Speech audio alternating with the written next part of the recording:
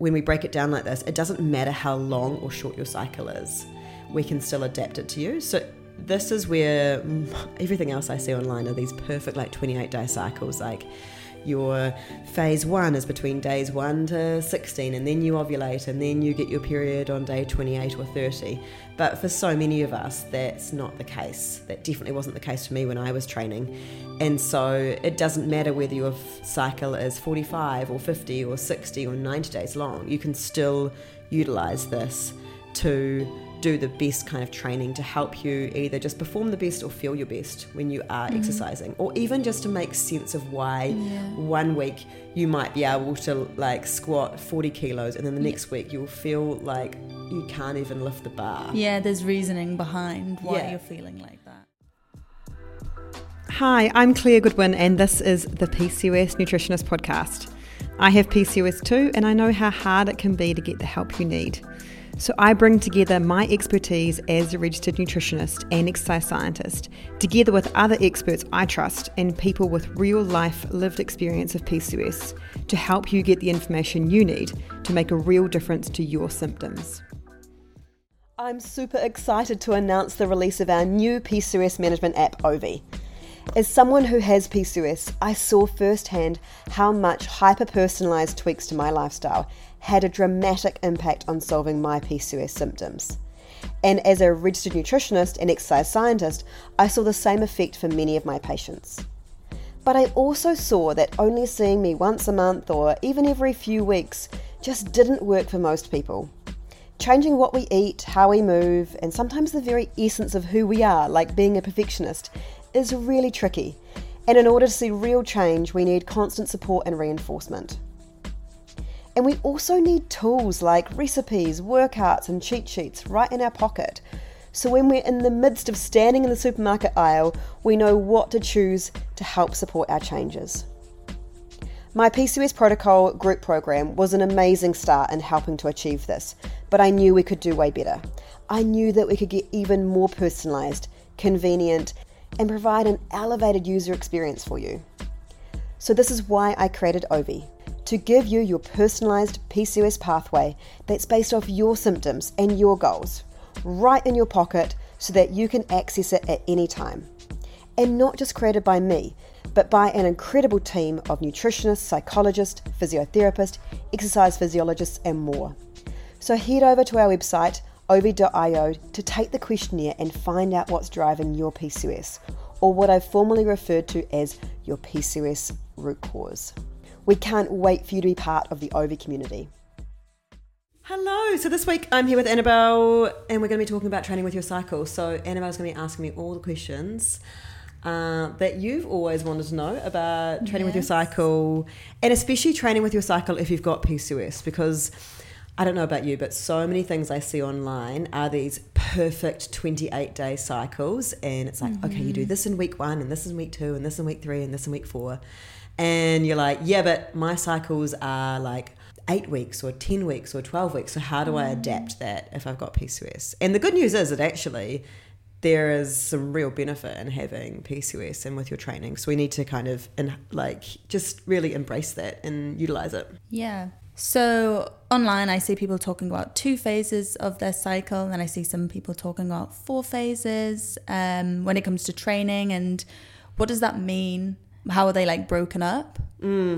Yeah, so technically it's true that there are only 2 phases of your cycle. So there is before you ovulate, which is called your follicular phase, and after you ovulate, before you get your period, which is called your luteal phase. So, but when we are talking about this for training, it's actually really helpful to think about it in 4 or even 5 phases. So we have because each of those we're producing different amounts of hormones, and therefore they can affect our training in different ways. So we don't in that whole phase before, from the time we start our period, from the time we start bleeding until when we ovulate, there is a huge difference in how much estrogen we produce within that phase. And then the same thing for the luteal phase. Again, a huge difference between our estrogen and progesterone in between the time when we ovulate to when we get our period. And so that is what really affects our training. And so that's why it's easier to think about it in 5 phases. I even think about it. So we'll show you this diagram as well. So have a look on Instagram and you can see this to help it make sense to you. But when we break it down like this, it doesn't matter how long or short your cycle is. We can still adapt it to you. So this is where everything else I see online are these perfect 28-day cycles. Like your phase 1 is between days 1 to 16, and then you ovulate, and then you get your period on day 28 or 30. But for so many of us, that's not the case. That definitely wasn't the case for me when I was training. And so it doesn't matter whether your cycle is 45 or 50 or 60 or 90 days long. You can still utilize this to do the best kind of training to help you either just perform the best or feel your best when you are exercising, or even just to make sense of why 1 week you might be able to squat 40 kilos and then the next week you'll feel like you can't even lift the bar. Yeah, there's reasoning behind why you're feeling like that. And you just won't feel like you're going crazy, or that you're being lazy, or you're unmotivated, or anything else. It just stops all those mind games, because then you're like, oh, I get it. This is where I am in my cycle. Again, a little bit hard sometimes when you've got PCOS and you just don't know when your period's going to turn up, but we can help you with that as well. So why this is important is that, as I said before, you produce different amounts of hormones at different times in your cycle. So phase 1, we think about this as the days that you're bleeding. So this can be generally about days 1 to 6 for people. If you're bleeding more than that, let's talk about it. It's called something called intermenstrual bleeding. So we've got lots of other podcasts about that. But if you're getting a period, it should only really be about 7 days long max. So days 1 to 7, that's when it's a period. Then the days between when you finish your period and when you ovulate, this is called the mid-follicular phase, and this is what will be extended if you've got long periods in PCOS. So in someone with a 28 or 30-day cycle, this will be about days 7 to 14 of their cycle. If you've got a 35-day cycle, just add on another 7 days to that. So that's an easy kind of calculation. So it'll be about 2 weeks long. This isn't a bad thing, because this is actually when you are going to feel your best and perform your best as well. So for a lot of people, actually, this is not a bad thing to have that longer mid-follicular phase. Then you'll ovulate. And so the ovulatory phase, this is something that it doesn't always need to be thought about when you're training with your cycle. You can also just include this in the early luteal phase. But for some people, they feel really good, and some people feel really crap during this phase. And also there are some things to think about, especially for athletes, where you might be more at risk of injury around this time. So that's where you might want to focus on this. But for other people, you can just think about this as that next week, which is called your early luteal phase. So that'll be about days 15 to 21 if you've got a 28-day cycle. Again, so this part is what does not really change if you've got a long cycle. So it's the bit before that mid-follicular phase. That's the one that gets extended. So these are all the same. So it'll be that next week after you ovulate for about a week, and then the late luteal phase is that week before your period. So in order to understand why training can be, why you might feel different at different parts of your cycle, and we have talked about more about training, but I actually think that this can be really helpful for just everyday like how you feel at work, how you feel, in terms of socially motivated you are.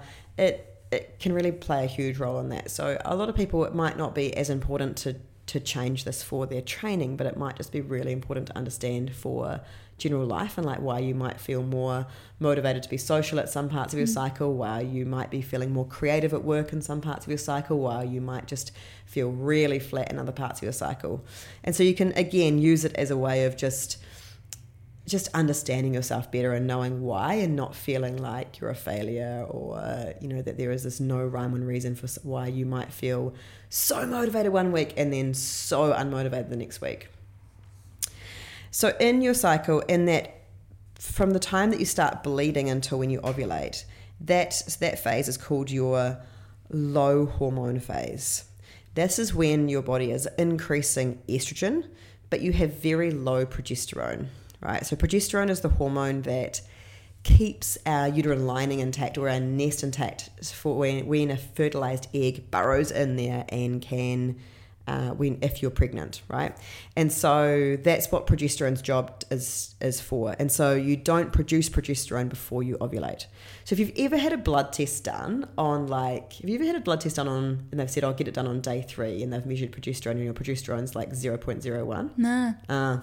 So this happens to quite a few people, and then they come to me and they're like, I've got no progesterone. And I'm like, when did they take it in your cycle? And they're like, day 3. I'm like, well, that is why. Because of course you don't have any progesterone. That progesterone is naturally like really low at that time, because it's got no job to do. Its job is to keep that uterine lining intact. So what's one of its jobs?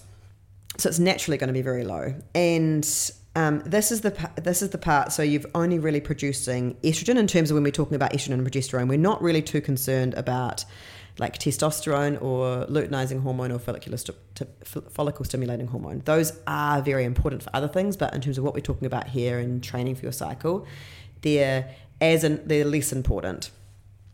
So this is called your low hormone phase, and this is the phase where you are primed for performance. It sounds, I don't know, to me it sounds counterintuitive. I thought that if you had like more hormones, actually the better, but no, the opposite is true, that higher estrogen but low progesterone is when we're actually primed for performance. This is when we're going to feel our most creative, our most productive, our most motivated, but also when we're going to get our personal best when we're training as well. So this is, and then once you've ovulated, what happens then is you go through a estrogen, your body increases progesterone, and also you get a second surge of estrogen, and this is why it's called your high hormone phase.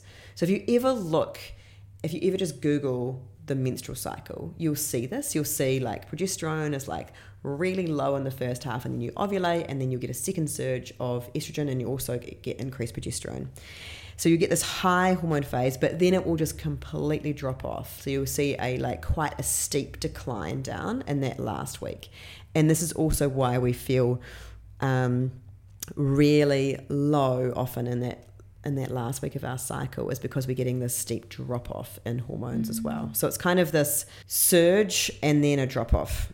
So in terms of when we're training with our cycle or doing anything with our cycle, if we're trying to just work with it to perform our best, then we really want to be utilizing that first half of our cycle. So this is quite weird, because have you ever thought that actually when you've got your period, that's the time to take a break from training? Yeah. I mean, that's kind of the start of it, is when I would get like the pain. Yeah. So it was kind of like, I don't feel great, so I'm not going to go and like lift some weights or like do something like that. And I think it's just kind of a societal thing as well, that like almost that people, when they have their period, they should be like resting and actually the opposite's true. So this is actually when your body starts priming for performance. So we get that slow increase in estrogen there. And but I do think that it is very personal, because if you've got like significant discomfort, pain, then you're actually probably just not going to perform that well, especially if you're training. I think it's different if you're having to perform. If it's like competition, then you just kind of like push through it. But I mean, one of the reasons that like I remember as a young athlete, lots of us got put on hormonal birth control was so that we wouldn't get our period during competition. Yeah. And I just think that it is such a fundamental misunderstanding of the human or the female body that getting your period was the worst thing, whereas actually it was like that week before or 2 weeks before your period where you wouldn't be performing. And so many women in the world, I know that there's a record of people where they've won like or done like a world record when they have their period.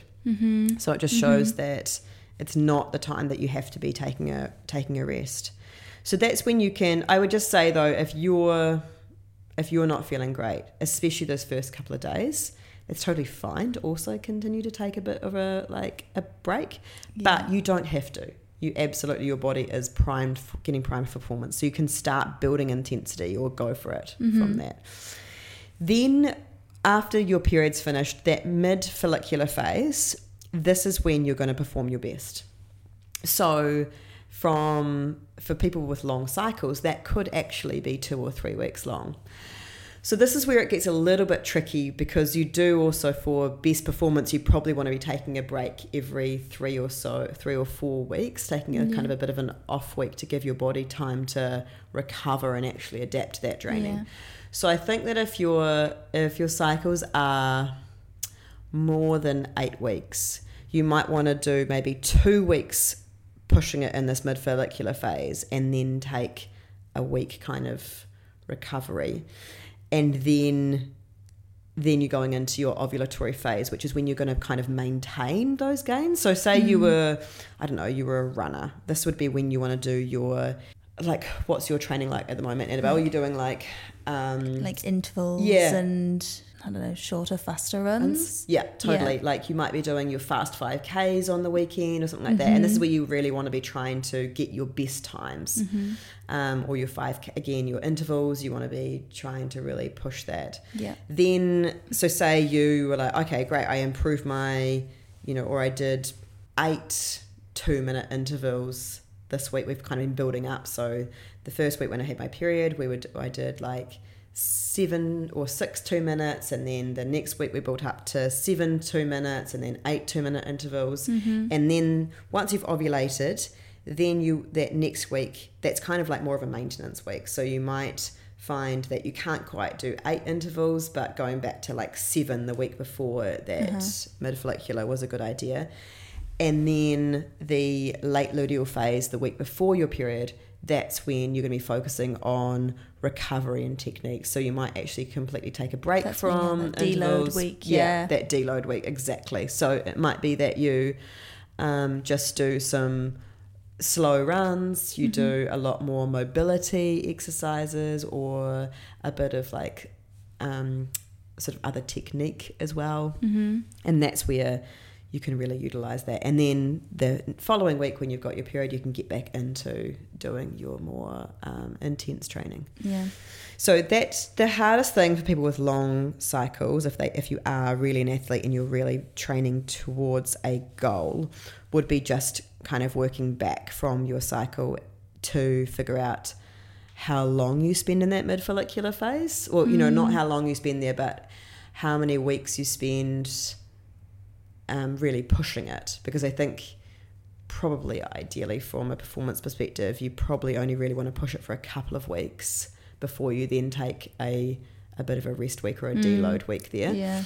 So that would be the trickiest part. But knowing that you are really primed for performance there is great, and you can kind of work with that. But also know that if you're getting a long cycle, then you're going to have to slightly rejig that and maybe give yourself an extra little deload week there before then ovulation, and then before your next deload week. And then, of course, the ideal is that you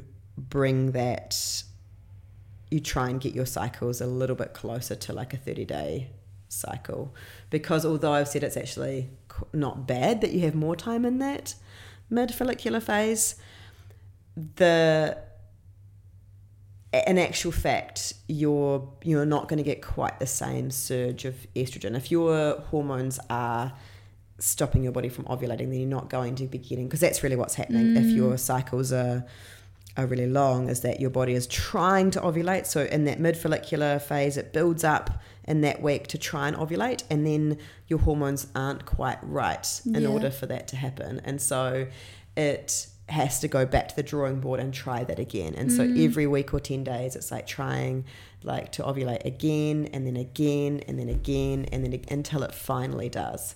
And so when that happens, you're just not going to get quite the same, potentially the same surge of estrogen, because your eggs that your body is trying to ovulate with aren't quite the same quality, which also then means that you're more likely to feel even worse in that luteal phase, because the egg quality then dictates what happens in the second half of that cycle, because your egg is surrounded by a sac called the corpus luteum, and that's what produces progesterone. And so if you don't have great egg quality, then you probably won't have great progesterone production as well.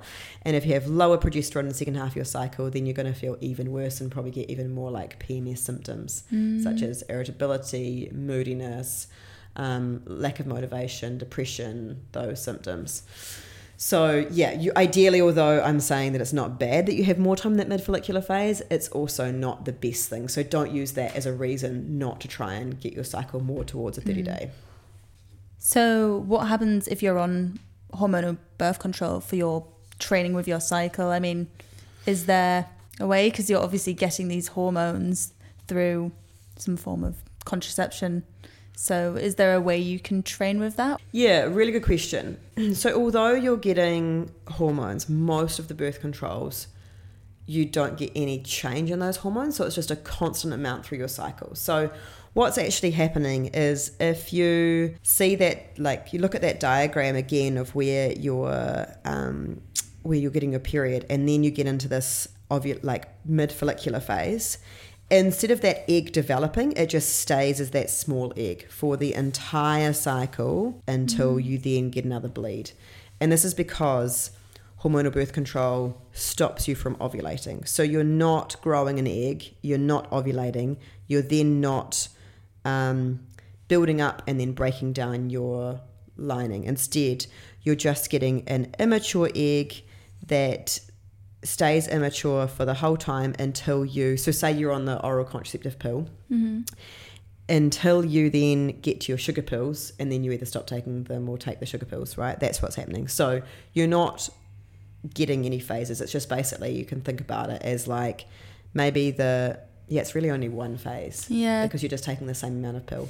There are some pills that have tried to mimic this, so they're called biphasic and triphasic pills, and they have different amounts of the synthetic estrogen and progesterone in them, or progestin, ethinyl estradiol and progestin in them, to try and mimic that cycle. But you're still not going to be ovulating. So although you're going to be getting synthetic forms of that, it's not the same as your body producing its own from when it ovulates.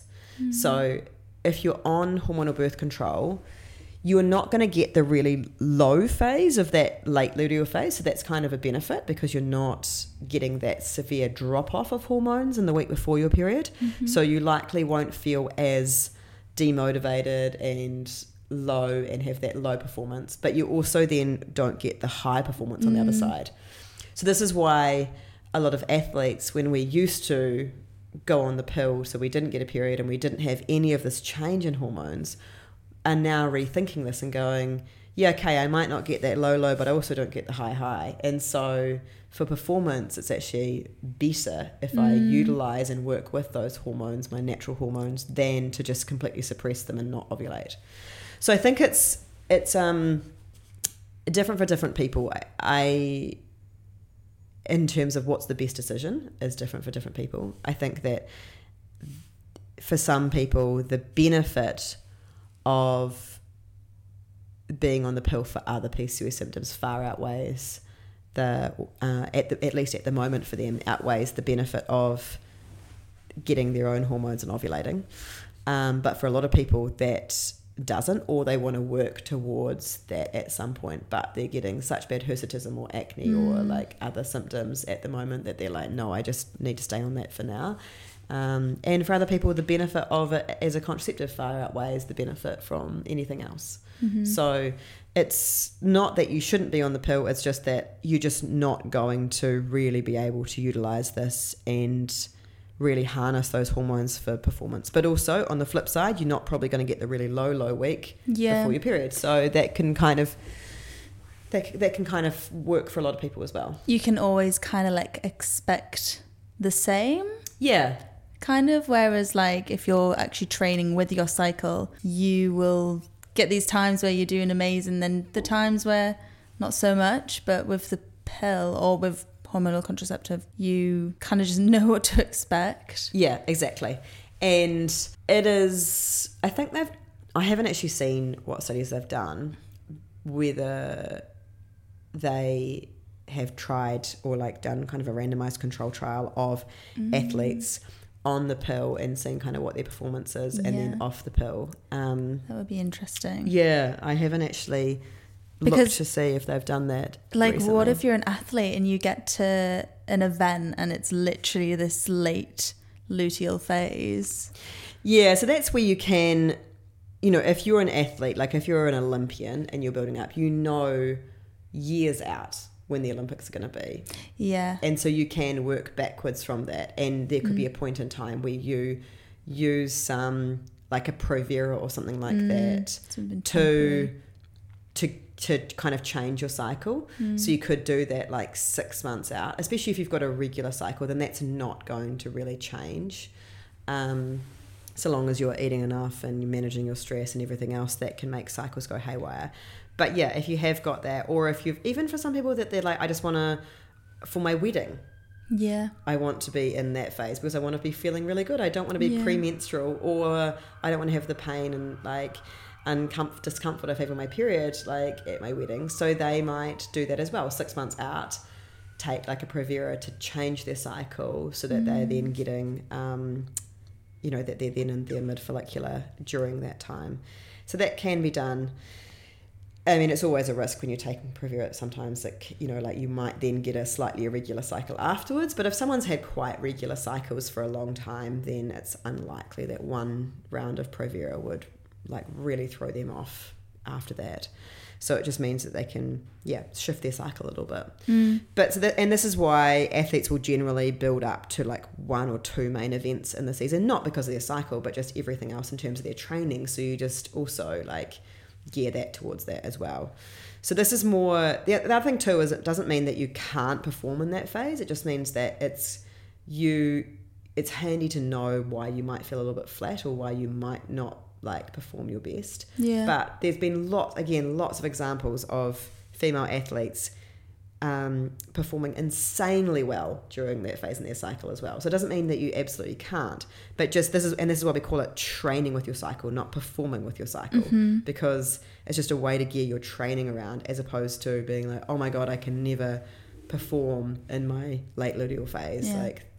So, and I think that would probably be a bit of a, if you did understand this and you were doing that as an athlete, this could be a massive mind game, because you then kind of just write yourself off during that. So I think it's also important to not write yourself off, because actually you can perform really well still.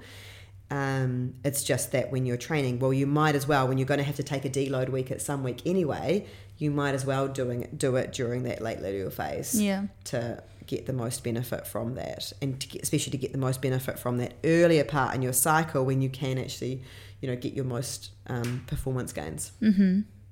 So the mid-follicular phase is what us with PCOS might have it a bit longer if our cycles are a bit longer. But some of us know that like when with PCOS, there's certain training that you've got to be a bit considerate of, especially if stress is your driver. What are some like conscious ways to train through that mid-follicular stage?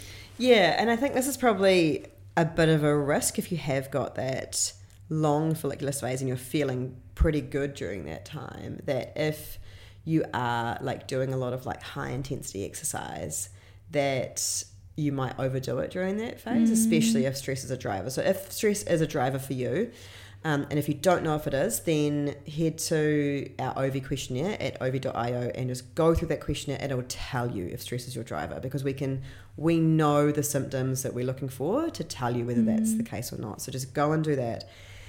If stress is your driver, then even if you can perform really well there, you might not want to do lots of high intensity exercise during that time, because it's actually potentially going to make that worse. It depends on what you're doing and how long, but I mean, I'm talking about doing like an hour HIIT class or something like that. Then you might be able to hormonally send it, but it's like you don't necessarily want to, because that's probably going to make your PCOS symptoms worse. If you're trying to get a shorter cycle, for example, and you're sending it for 3 weeks straight doing HIIT classes during that cycle, then you're probably actually exacerbating the problem and making that worse. So I think that instead what I would say is that it can also be the time that you can like most build muscle mass. So this is like if stress is a driver for you, and or like insulin resistance is also a driver, then this would be the time where you really want to be increasing your strength training so that you can build more muscle mass, so that you can improve those drivers. That would be a really good utilization of that area. And especially if you're doing strength training with like lots of rest in between, then you're not really going to be getting that huge stress hormone or cortisol surge that you might be getting. And also you might feel a lot more refreshed after exercise. That's one of the questions that we asked in the questionnaire is, how long does it take you to recover from exercise? Does it take you more than 15 minutes? And do you feel refreshed after exercise, or do you feel tired for a couple of hours? And that can be a really good indicator as to how your stress hormones are performing, and if they can tolerate what you're asking them to do. Yeah. So very topical at the moment because it's the FIFA Women's World Cup, but the US women's football team were one of the first pioneers of training with their cycle, and they, although they haven't unfortunately done so well with this World Cup, but that's just sport and that's just life. But they've been 4-time world champs, I think it is. But like incredible performance, like one of the most successful teams in the world. They were one of the pioneers of training with your cycle, and they really rate that for their team, so which is really interesting. And you can see why. But in that instance, why it's like training with your cycle, not necessarily performing with your cycle, because when you've got a tournament that spans like 2 months, you can't always be in that mid-follicular phase, right? And so you've got to be able to kind of like step out of that headspace of being like, I can't perform on that late luteal phase. Yes, you absolutely can. It's just that, but when we're training, utilizing that late luteal phase. And it's the same thing for like, I mean, imagine being like Taylor Swift. How long is her tour going for? Like months.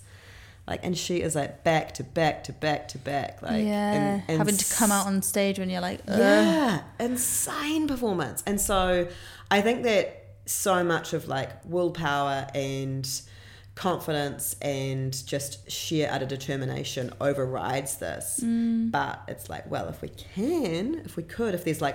more of a that you're training for one particular thing, or you're just wanting to make sense of that, of your training, and kind of like find a good week to do a deload week and give yourself permission. I think that's the other thing too. Sometimes we just don't give ourselves permission to have a bit of a break if we're just training. Then that can be a really good permission. It's like, no, I know that I'm this like late luteal phase. I know my hormones are dropping off. It's a great time to actually just rest and recover, and I can still do like light training, or really use this time to prioritize things that I don't normally do, like stretching and yoga and mobility work and core work and stuff like that. So yeah, I think that that's a good reminder that we can still perform, but it is okay to take a break, and it's a really good reason to take a break too. Yeah. So we've touched a bit on the mid-follicular phase for what you can do, and also what people with PCOS can be conscious of, but what are other good types of training you can do for the other phases of your cycle? Yeah, so depends on, so if you, like say for you as a runner, then in that first like period phase, bleeding phase, that's where you would want to start building those intervals we talked about, or like your fast 5Ks. Then getting into the mid-follicular, that's where you want to be really like pushing those, so getting kind of your best times. Ovulatory phase, like this is where those couple of days you might want to just really focus on good form to prevent injury. So not necessarily fastest, but just good form, because this is really interesting, a time that a lot of people are injury prone. Then that next week is about sort of just that maintenance. So you're wanting to be doing your like still your intervals and your fast 5Ks, but it might not be as fast as your like peak week. And then the week before your period, late luteal phase, this is where you want to be doing some like slower runs, slower or shorter as well. And then maybe some yoga and core work, Pilates, maybe some like drills, like focusing on technique, especially if you've got any weak points or injuries that you know about. Maybe especially if there's a technique thing, like not using your glutes properly or anything like that, that's where you might want to really focus on that. Use the week to do that. Whereas if you're not particularly into any one like activity or sport, but you like to do a bit of a mix, then in that period phase, then that's where you could definitely do like some strength training would be a really good idea to start doing that, because that's when you're going to start getting those real improvements in that. So you might, you could do like 2 or 3 sessions of, even if it's just body weight workouts, would be great. And then maybe in that next phase, if you've been doing this for a while, that's where you might want to increase your weights to try and get like a personal best. Then in that ovulatory phase, those 2 days, you might just focus on technique at the gym, or really focus on technique while you're working out, instead of trying to get that personal best. It's more just about like really good form while you do that. And then the early luteal phase, then it's like backing off those weights a little bit, and then just trying to kind of maintain that strength. And then the late luteal phase, you might work on some technique and some strength and some yoga or other stretching, and some like walks or jogs as well. Mm-hmm. So you can still do every exercise at every point, like we talked about the running. Like, it doesn't mean you have to do different exercise at different times, but it just is a different maybe intensity, as I think is a good way to think about it. And so, or you can split it up if you like the thought of maybe doing like 1 week of like running, 1 week of high intensity, 1 week of strength, 1 week of yoga. You can do that. You just it really also depends on your goals. Like, if your goal is just enjoyment and just fitness, that would be a really cool thing, because you get lots of variety. So that would be really cool. So you could do, for example, in the early period phase, maybe you could do some like running or a couple of high intensity sessions, again depending on if stress is an issue for you. Then the mid-follicular, focus on your strength training. Then early luteal, maybe that's when you do a bit more of like endurance.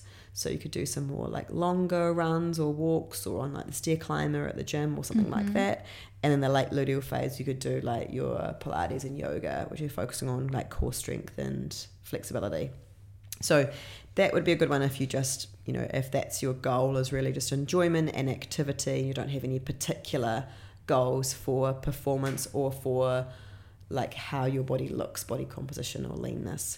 If like how your body looks, if you're exercising to help with like body composition, then you really still want to be sticking to probably the same exercises and just a different intensity. So the example for like strength training would be the one there to go for. So doing the same strength training and also, mixing that up with some nice walks or other like low intensity exercise.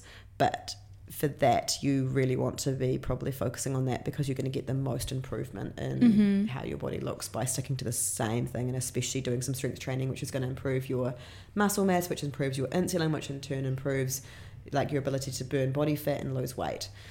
So that's how I would do that, depending on who the person was and what their goal was. Another example I had this week with a patient, she was training for the New York Marathon. So she's going to be going over to New York for that in November.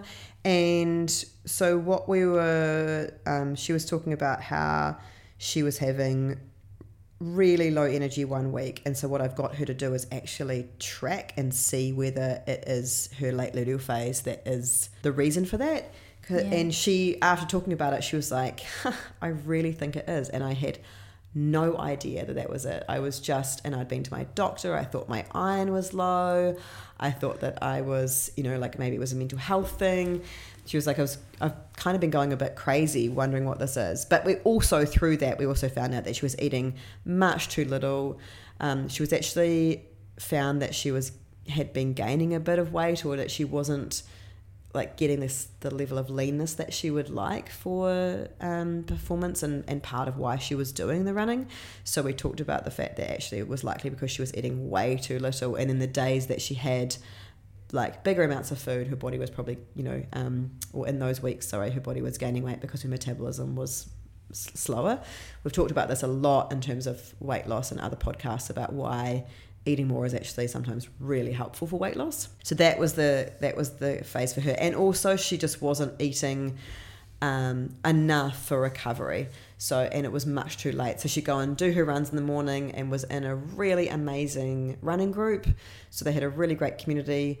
they'd often go for coffee afterwards before they head off to work. And so she wanted to do that, but it just meant that she wouldn't often, like she'd go running at like 6 a.m, but then often wouldn't get breakfast until 9:30. And so it's just much too late. You really need to be getting that food in about 30 minutes, but within that 30-minute window after exercise for recovery, and also just for how she was feeling. So she was feeling kind of constantly fatigued because she's just not eating enough and not eating at the right times. She's also living by herself, so dinners were often just like a, egg on toast if she couldn't be bothered, and so just wasn't getting just quite enough volume of food and like different nutrients as well.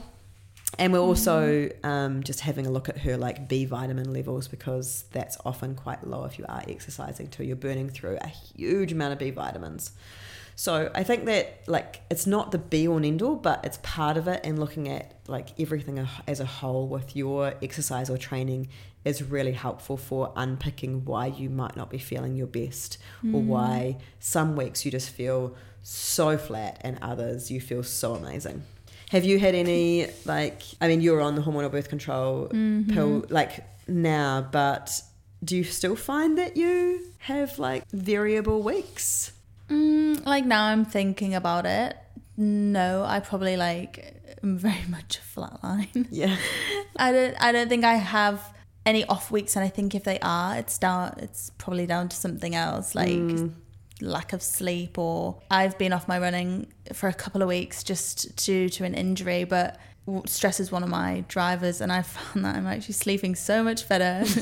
It's kind of annoying. I'm like, oh damn. But I think that's also quite good to see that it's, yes, we're talking about hair training with your cycle, but it's just what I was saying with that patient, it's not just that, it's like that other things like lack of sleep, not getting enough fuel in to recover properly, then that's going to really affect your recovery. Alcohol is like a massive one for like not recovering particularly well from exercise. So there are just other reasons why this happens. It's not just due to our hormones. And so but also having these weeks off sometimes can be so helpful for shining that light on. Oh wow, okay. What else is missing? Because funny, I went for a run last night, and then I did the silly thing of not eating afterwards for about an hour and a half, and I had this crash. But I also haven't really been fueling myself for running, because I haven't been able to. And just the difference that I felt after a run, I was like, gosh, I need how much you need to think about nutrition and stuff if you are training. And how, it's quite a confronting thing when you realize maybe the thing that you love is contributing to that stress, right? Yeah, that's pretty tough. But how do you find that balance? It is achievable. I think a lot of people think, so because I've got high stress hormones and my symptoms are definitely showing that I can never run again. It's like, no, that's not the case at all. Depending on where you are in that spectrum, it's like the insulin resistant spectrum that we talk about a lot, that you can be on one end, you're a brand new baby, perfect insulin sensitivity. On the other end, you're nearing type 2 diabetes, and most people fall somewhere in the middle. And same thing with stress hormones. It's perfectly functioning stress hormones and then completely dysfunctional stress hormones, and generally people fall somewhere in the middle. And it just kind of depends on how far you are along that spectrum in terms of what symptoms you're going to get and the ramifications on your body from that. So sometimes it just takes a little bit to move the needle backwards, and it might be just adjusting your training a little bit. Maybe it's that you don't at the moment even have a recovery week or deload week where you just don't do it as much, and so just by adding that in is enough. Or that you train 6 or 7 days a week, and just by adding in 2 rest days, you actually then that is enough to fix it. Whereas some people are further down the spectrum and might need to take more an off season or a 6 months to really focus on recovering those stress hormones before they can get back into it, and then build up a little bit slowly. But I generally see that those that are on that further end of the spectrum, it's really affecting their performance anyway. They're getting injured all the time, or they're not improving, they're not seeing the improvements in fitness. Yeah. And so you kind of don't really have an option. You're well, I'm not getting fitter. Gotta take a break. Yeah. I've like, my whole point is that I want to improve, and I'm not. So I'm going to have to take a couple of steps back to then go forward again. Yeah, I mean, it'll be so different for everyone, won't it? So it's kind of just figuring out actually what works for you. Because, I mean, since I've had my injury, these past couple of weeks, I've started a mindfulness course. So I've been doing that alongside of it and meditating every day. So I'm like, okay, could this be helping with it? When I do go back to my regular running, if I'm doing this as well, it's those lifestyle changes and being a bit more mindful, this could really help. And that's the thing, is sometimes we just need to add something in to kind of counterbalance that for us. And that's enough what we need to do to kind of move the needle back a little bit. So yeah, there's lots of things. That doesn't mean that you can't do a certain sport or a certain training if these things are going on for you. I do think that the message is incorrect, that if you've got PCOS, you can't do these things. It's that's not the case whatsoever. It's just, it depends on what your goals are. If you're wanting to perform your best, then if your stress hormones are getting fried, then, and you're getting towards the point of crashing, then eventually you're not going to improve fitness. You're going to be getting injured or sick all the time. So you're probably not going to achieve that goal. So we kind of have to take a little bit of a step back. And same thing if your goal is more fertility or performance. And again, you're probably not going to be optimizing those if your stress hormones are really high. So we kind of need to focus on that. I think the hardest one is when you want to achieve everything. You want to be I want to. And this was definitely happened to me when I was an athlete. I was also doing my honours year, which was, it was more like a master's. It was a full year dissertation. And so that was quite full on. And I absolutely wanted to get first class honours. Yeah. And I absolutely wanted to go to World Champs that year and place top 10. And there was no in between. My coach was you can do one or the other. And I was nah, no, John, I don't think you understand. I can do both and I will do both. And he was whatever, Claire, you do you, but I'm telling you, I've been around the block enough. You can't do both. And he was dead right. Yeah. Dead right. Couldn't, got sick, got injured, all the problems. But and I think that's just the hard thing sometimes it is to accept that, though. Yeah. As you get older, you realise how much room you've got in your bucket. And then but when you're younger, you just don't get it. No. Or I think that you just don't see a way through. You're but how? There's no other way. I can't, if I'm going to do honours, I have to get first class because then I want to, I want the option to go and do my PhD. And if I'm going to World Champs, then there's no point going if I don't want to place top 10 or something like that. So it's but I think as you're older, you then go, well, yes, that might be the case. Yes, it would be ideal to have both those options, but actually that's just not achievable for most people. And the ramification is that the higher likelihood is that you bomb in both. And so, well, I guess that's probably a better way of looking at it when you're older. You can kind of see from hindsight that actually there's a really great risk involved in trying to do both. And that actually, yes, there may be that 10% chance that you might pull it off, but there's a whopping 90% chance that you won't, and that actually you won't achieve either. When you've got these things going on in your life and you've got kind of opposing things happening, you've got symptoms that you want to improve, but then a performance goal, and you kind of know in your heart of hearts that performance goal is not really conducive to symptom improvement, you then have to decide, well, what's more important to me at the moment? And sometimes that performance thing is the most important thing at the moment. You might go, yeah, well, actually, I've paid for this. I've I've entered, I've paid, and I'm going to do this. And then, but I kind of know that I won't really see other improvements, and so I'm accepting that. Different phases of life. Yeah, exactly. Different seasons. Different seasons. Yeah. So different phases of your cycle, different phases of your life. You can do everything. You just have to understand what's more important and what you need to do to meet that goal that you are trying to achieve. But I also think that just going back to training with your cycle, this doesn't, as I said before, it doesn't have to be just exercise. I think this is going to be really helpful sometimes for work, where you might need to do some really creative tasks. If you can try and do them in your mid follicular phase, that can just mean that the friction is a lot less heavy there, so you just find that you're a lot more creative, you're a lot more motivated, so trying to bank them in and get them done then. And then if you can focus a lot more on kind of like the admin tasks and stuff in that late luteal phase, that can really help just getting through those things, especially if there's things that you find really difficult, like maybe it's like doing your tax return. You know, if you find that really is the thing that you always just leave and you like don't get around to, then trying to do it along that mid-follicular phase is going to make it much easier, as opposed to trying to force yourself to do it in that late luteal phase. So yeah, sometimes it can be really helpful to use these phases for other parts of your life as well. Now stand by for our disclaimer. The information contained in this podcast has been prepared for the purpose of providing information, including about the PCOS nutritionist products and services, and is designed to support clients' overall wellness. It is not intended to provide medical advice or designed to rectify, treat, or cure any specific medical conditions or diseases.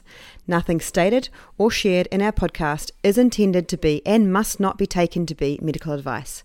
Please seek the advice of professionals as appropriate regarding the evaluation of any specific information, opinion, advice, or content contained in our podcast.